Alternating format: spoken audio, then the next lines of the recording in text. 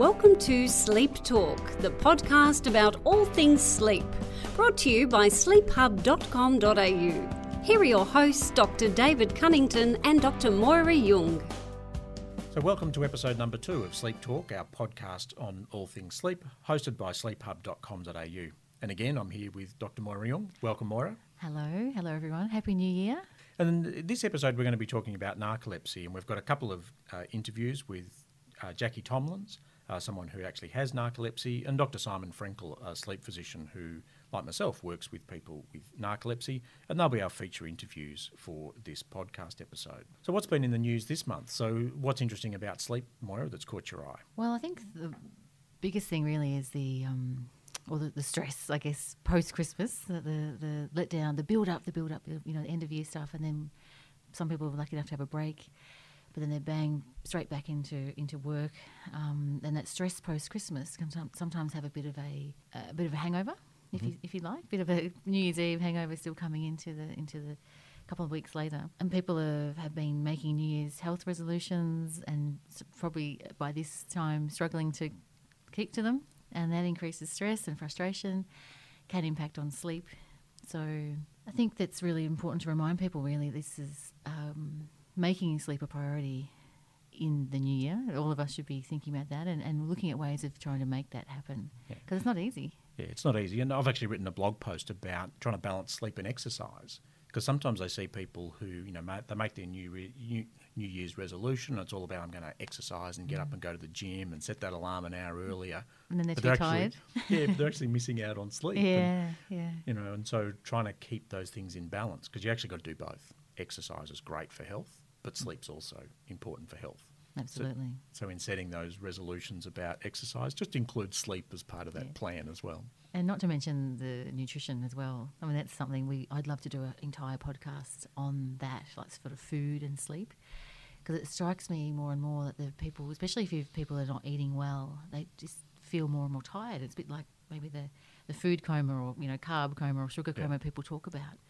And I'd love to explore that further, probably in another podcast. Yeah, sounds great. So what else is, what's been happening in social media? What's been happening in Sleep Hub of late? So we've got a couple of new things on Sleep Hub. So we've got some product reviews of some sleep apnea products that we filmed at the Australasian Sleep Association conference that we've put up on Sleep Hub over the last few weeks.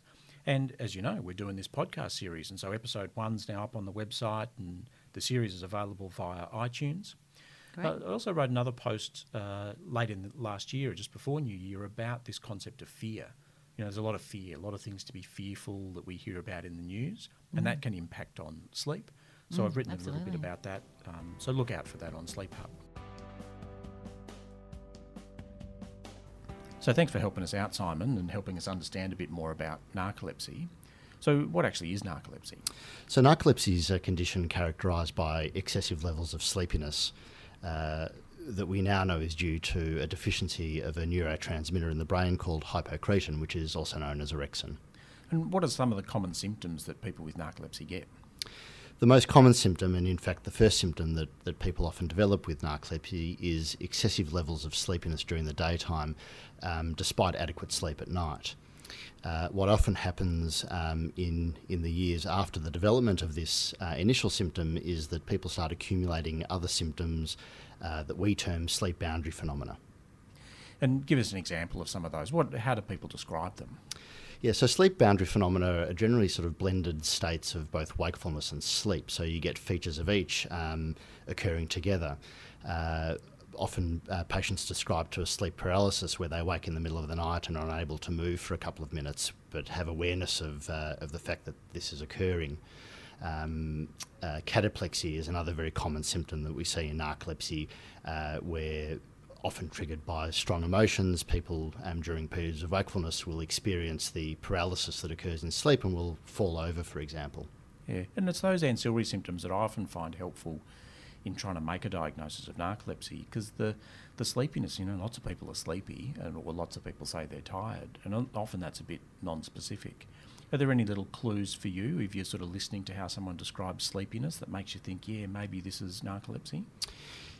Yeah, it's often you're exactly right. It's a very common symptom that occurs in a number of different conditions, and it is often confused with other states of perhaps tiredness or even fatigue. And so I think some very careful questioning about how that particular symptom affects them is very important. But I also do go searching for these other ancillary features, these sleep boundary phenomena, and in particular asking specific questions around those areas. With regards to the excessive sleepiness, I often look for a sort of a long history of often sleepiness that is quite intrusive, where people are finding themselves falling asleep in situations where it's either not acceptable to do so, or where they really don't want to be doing that. So, for example, I often ask people if they used to fall asleep in school or at university more than their classmates did. And then in the introduction, you talked a bit about hypocretin or orexin deficiency. So just can you run through a bit for us the biology of narcolepsy and our understanding of that? Yeah, and this is I think for me a very exciting area in that it's relatively new. Hypocretin as a chemical was only discovered in the 1990s, and it was a few years after that people started realising that it was an extremely important transmitter in providing a strong signal for wakefulness.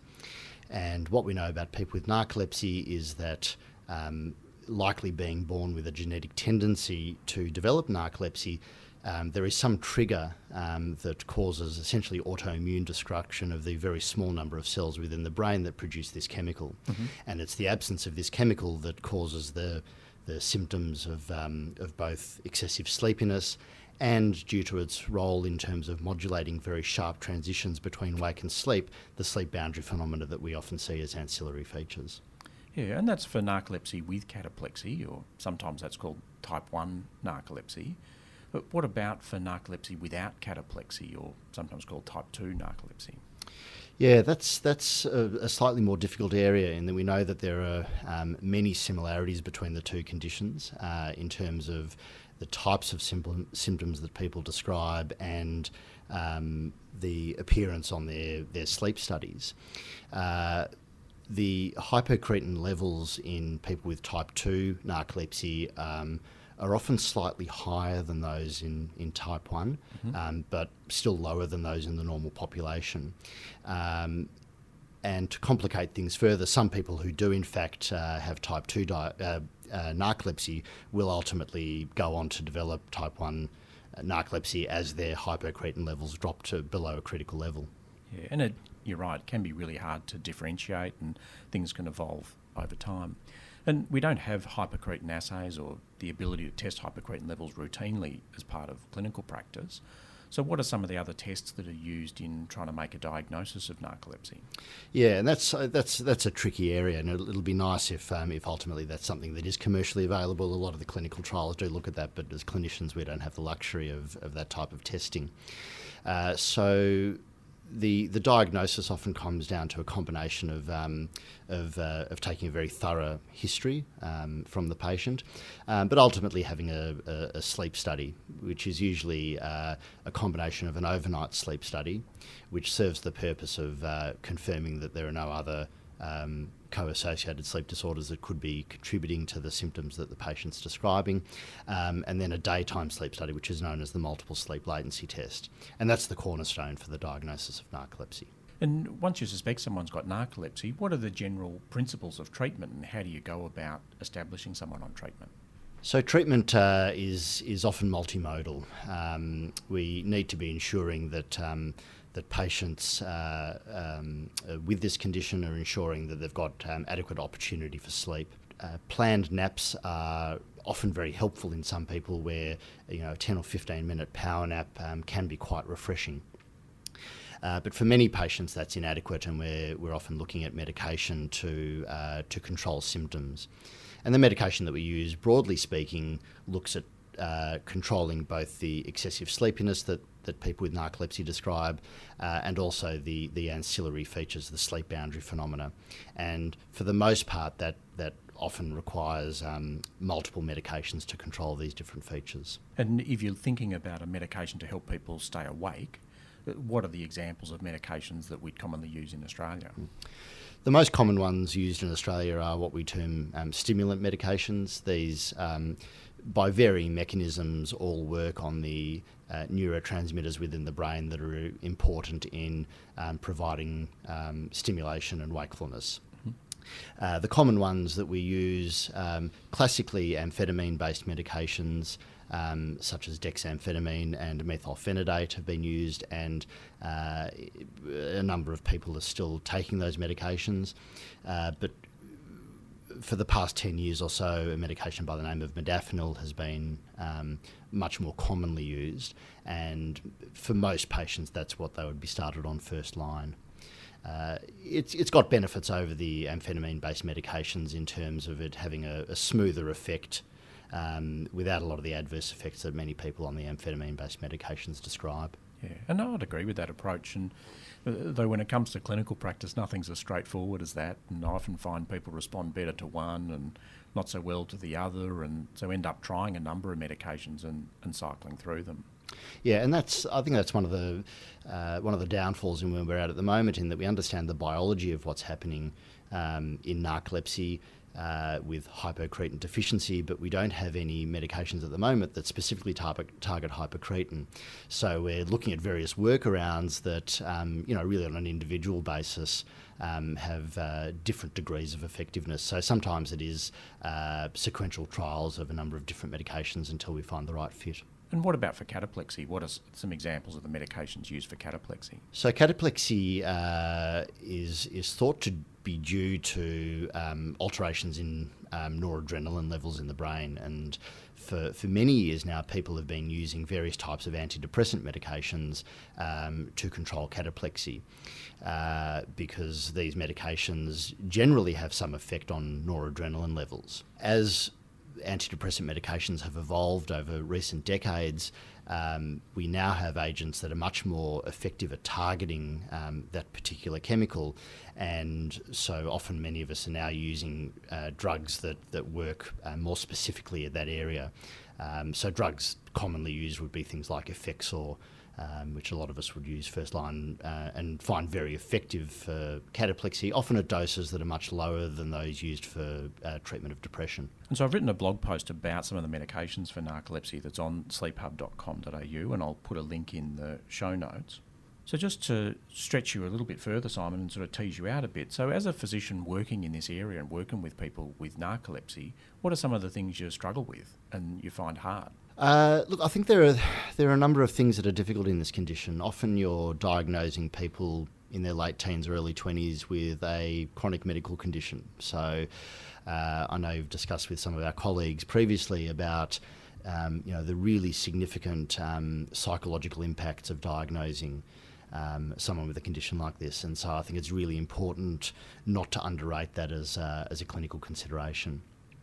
As a clinician, I think the imperfect nature of the pharmacological treatment that's available to us at the moment is difficult, and sometimes trying to find that right balance between positive effect and side effect is sometimes difficult. Both with the wake promoting medication, the stimulant medication, and with the medication that we're using to treat cataplexy. So those are often probably the most difficult things that I find in treating the condition. Yeah, and I'd agree. And one of the things I struggle with too is that the treatments are partially effective, which means that we're always trying to get that bit more or push a bit harder.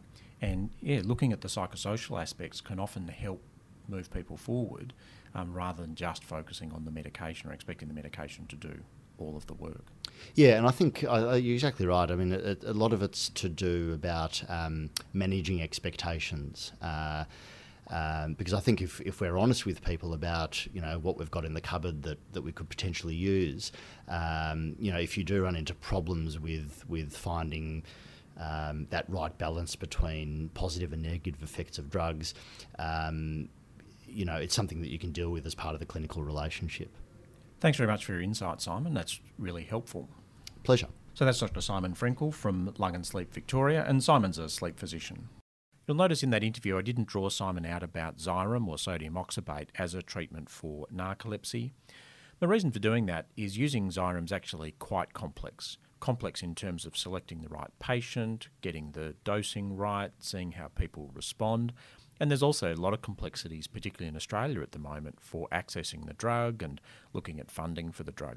So much so that it's almost a topic in its own right. And I think it is a topic we'll come back to as a future podcast episode, or maybe as a standalone recording. There are some other resources on Xyrem on sleephub.com.au, and I'll put the links to those in the show notes.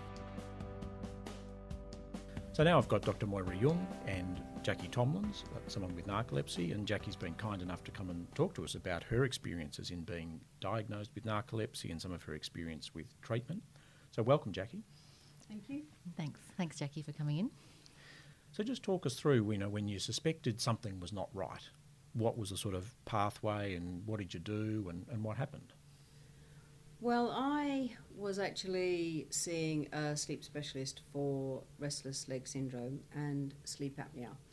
So I had some issues with sleep for some time, for quite a long time, for a number of years.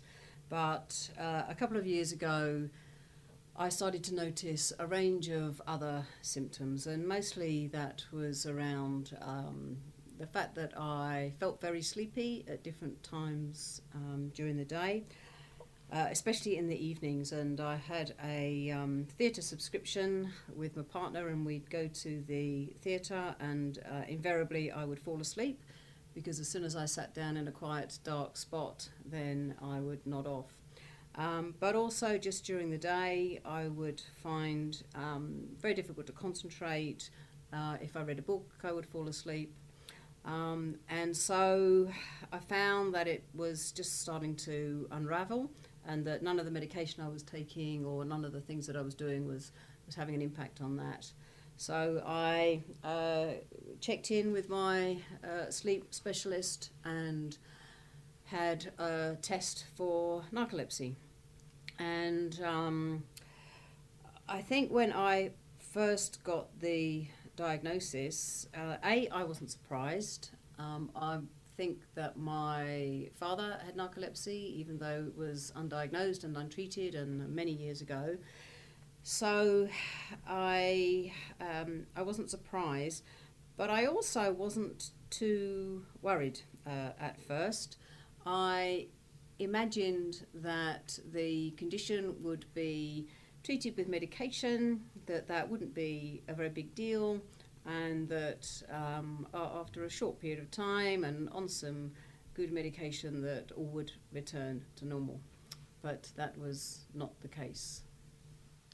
And it sounds like your pathway to diagnosis was actually a bit shorter than many people that we see who aren't already seeing a sleep physician, for example. So Moira, you and I hear stories all the time of people that have had symptoms over a long period of time. Yeah, I'd say 10, 15 years often. Do you think? It tends to stem back to usually at least 10 years prior.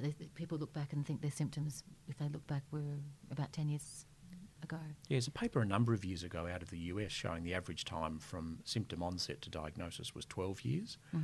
We're not doing a great job. We need to do a better job as healthcare professionals to shorten that time.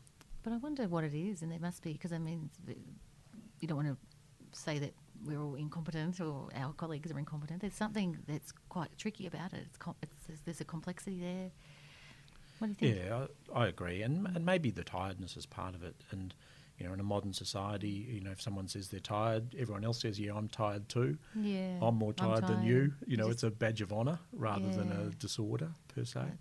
Yeah, I'm more interested, Jackie, whether you had heard of narcolepsy. I had.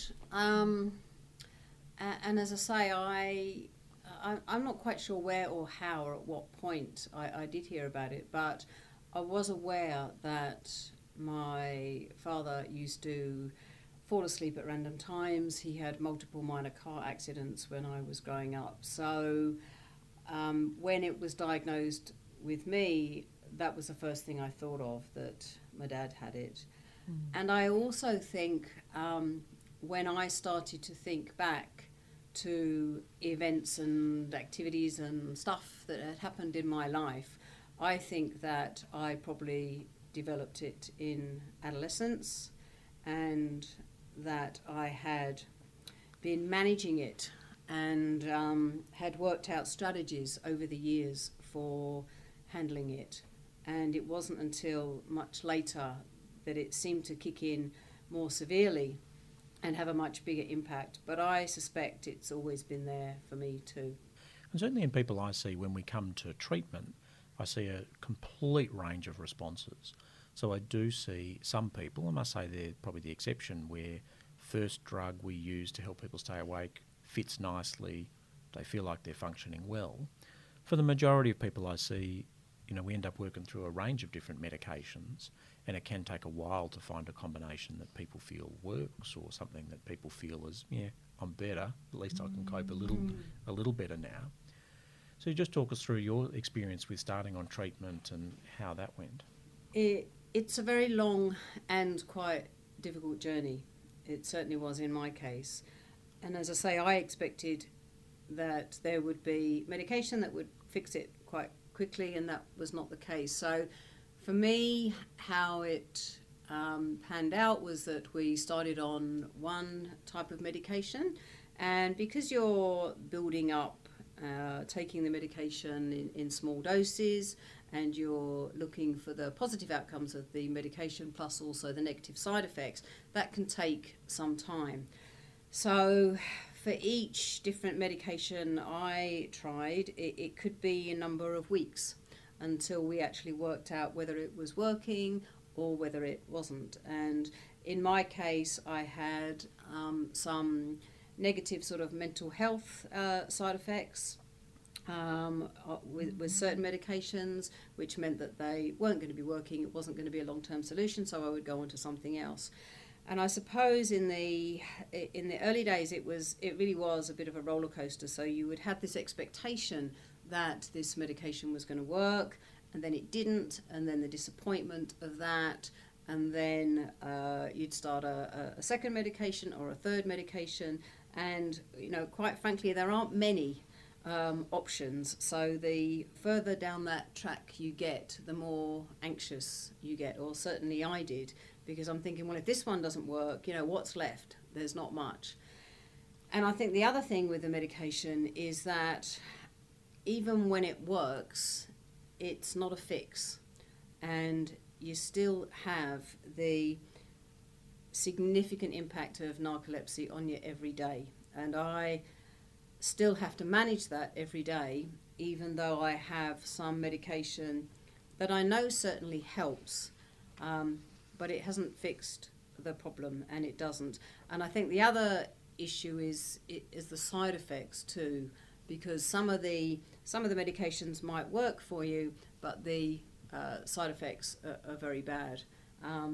Just talk us through some of those side effects. Give us some examples. Yeah, they range from the kind of fairly minor and irritating to the massively significant. And I suppose on the lesser end, things like I feel like I'm permanently dehydrated, and even when I drink all the time and drink vast amounts of water, my mouth feels dry all the time. So just even speaking aloud, or when it gets to the end of the day, reading a story to my kids at bedtime, things like that.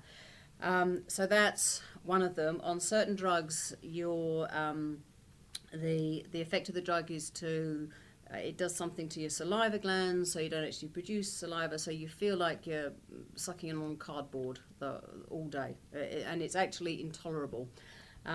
So that was some of the ones I had. Then there are other things where your mental health is affected, so increased anxiety. I remember a couple of occasions where I was in a social situation where I was with a group of people, and I went into a room, and I just thought, I do not want to go into that main room where all those people are. I just felt extremely anxious and kind of unable to cope with those sort of normal social interactions, and that's not what I'm like at all. And I suppose in the most extreme form, I did experience, I suppose I'd describe it as a despair at one point when I just thought, if every day is going to be like this for the rest of my life, then I can't handle that. And I think the problem is when you're on some of the medication, you don't know whether that's the effect of the medication or whether it's just the effect of knowing that you've got a really awful illness. Yep. And that's quite challenging, and that's why you need to be in very close communication with whoever is prescribing your drugs, your sleep specialist, because it can be that was really tough. Yep. And I can find that tough too. As the prescriber, I can find it tough to work out, should we be putting the dose of medication up because it's, you know, ongoing tiredness that's creating performance anxiety, or is it the drug creating anxiety, and is putting the drug up going to make things worse? Is it going to make it better? And sometimes we just have to go with it and see what happens. Yeah, and it's certainly, you know, I get that it's not an exact science and there's lots of trial and error. And for me, it was probably at least 12 months before we even came close to getting something that was not having very negative side effects and some positive ones. So you're talking months, not weeks, and can even be longer than that. And I'll often find too, people will cycle through medications. And so, you know, as you've said, in terms of wake-promoting medications to help people stay awake, you know, we've got 3 main medications that we'll use, and it's often I'll try the first one and someone will feed back and go, nah, don't like that. We'll rotate to the second one, then to the third one, and they'll actually come back to the first one and go, geez, that's the least worst of the bunch, or that's the feeling that I think sits more comfortably with me. So it's certainly not a case of first drug we try, done, or, you know, all sorted, and it is often a case of rotating through a few, seeing how they work for people, and people then getting a judge, you know what, in this situation that drug suits me okay, but in a different set of circumstances this other drug suits me okay, and can often change a bit as well. And there's a really clear role for psychology or psychological support or counselling or whatever, some kind of psychological support for people with narcolepsy in this particular topic around medication, like coping with the side effects, coping with the disappointment too, the highs and lows of hoping something's going to work and then it might not. And I wonder about the role of psychology in general. I mean, I'm thinking, of course I'm biased, I think that pretty much we should have it part of our standard package. If someone, as they get the diagnosis of narcolepsy, while we're in a multidisciplinary team here, like part of it should be, okay, you know, here's a psychologist, come and have a session with him or her, a bit of a support, bit of an introduction, screening for other things, anxiety, depression, and just offering that. I think that would have been great, Jackie, if I'd seen you a bit earlier. Do you agree? Before I was a basket case.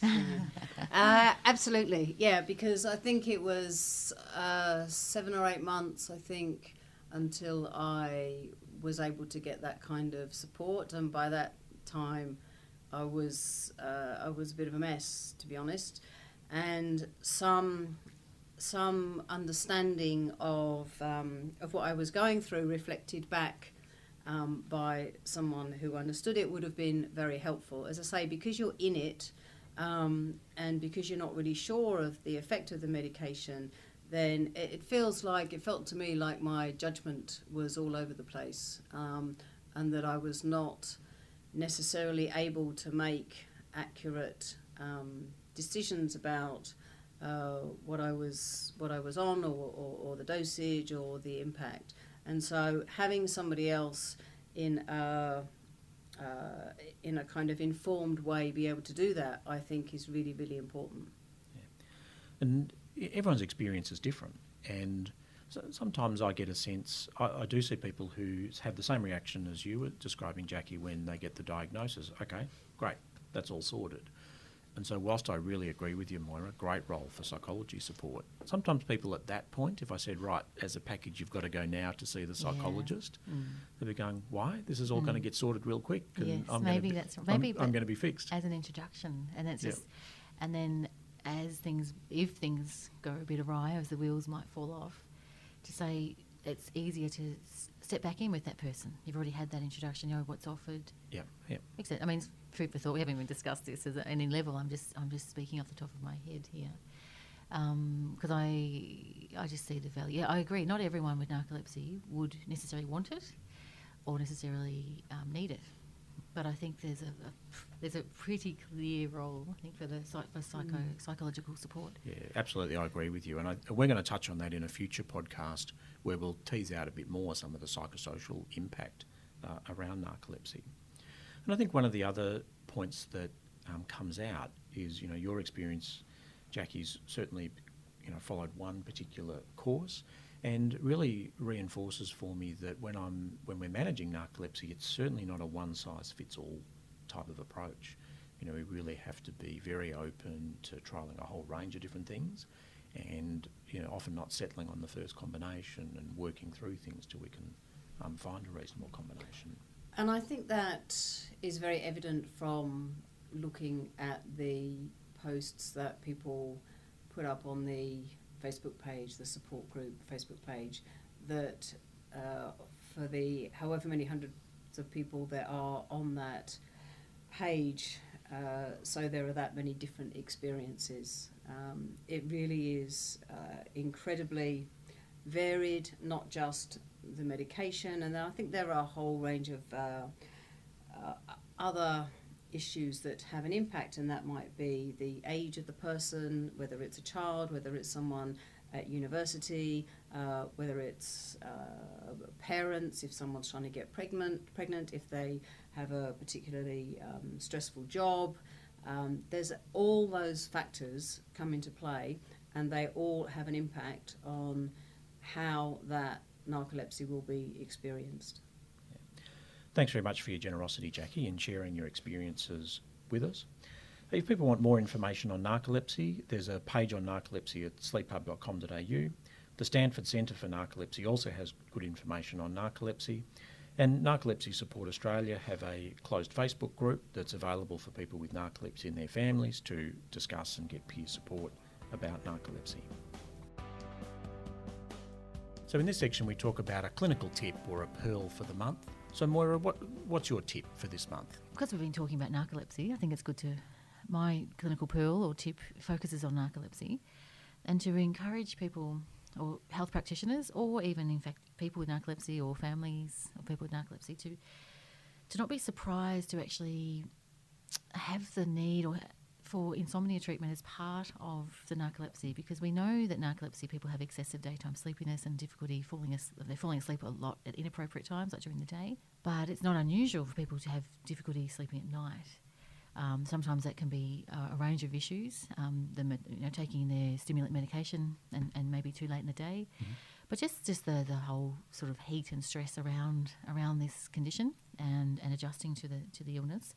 A lot of stress and disruption. So it can be sort of counterintuitive because you don't expect to be using CBTI or cognitive behavioural therapy for insomnia type techniques, but it's important thing I think you'd know as a medical person too, that perhaps you probably add in a hypnotic sometimes for people who are having difficulty staying awake. So it's sort of counterintuitive but really important. Yeah, you're right. Really nice point, Moira. And you're right, a lot of people I see with narcolepsy also struggle with insomnia.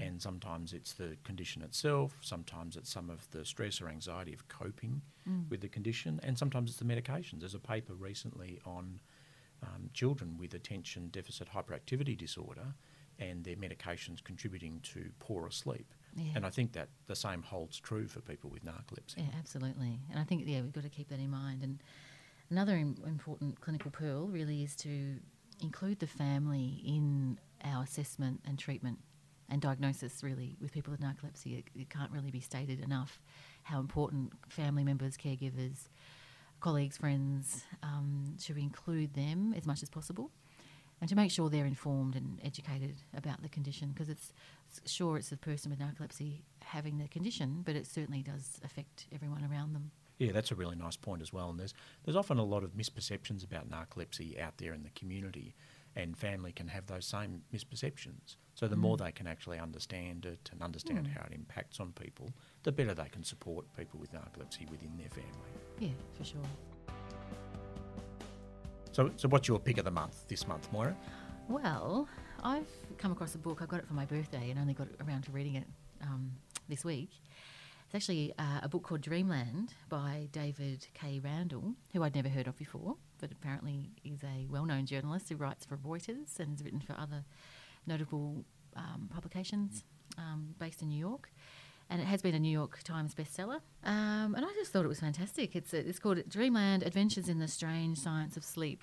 And it's written like a novel in a sense. It's a combination of really good scientific research covering a range of sleep disorders and sleep conditions, but also just sort of talking about the sociology. It's almost a sort of sociological piece about sleep. And like I'm looking from the back here, it says the bed is a state of controversy as well. Should parents sleep with their infant child? Is a marriage doomed to fail if partners sleep in separate beds, etc.? It's been really highly regarded. Wall Street Journal says it's marvellous. Yeah, Moira Junge said it's marvellous. I loved it too. I must admit, I read the book a couple of years ago, and it was my fave. I really enjoyed that book, and a bit of a sleep geek, so I'm going to love anything that's written about sleep. But I thought it was easy to read. It was really well researched, and a great book about sleep if you're interested in sleep. Yeah, but you do wonder. I mean, whether other people besides us two, we two sleep geeks that are interested in all things sleep, obviously it's been a bestseller, so it's. I wonder. I'd love to talk to David K. Randall one day about what he had in mind for the particular audience. All right, we'll put that on our wish list to get David on as an interviewee in the future. What about you? What's your pick of the month?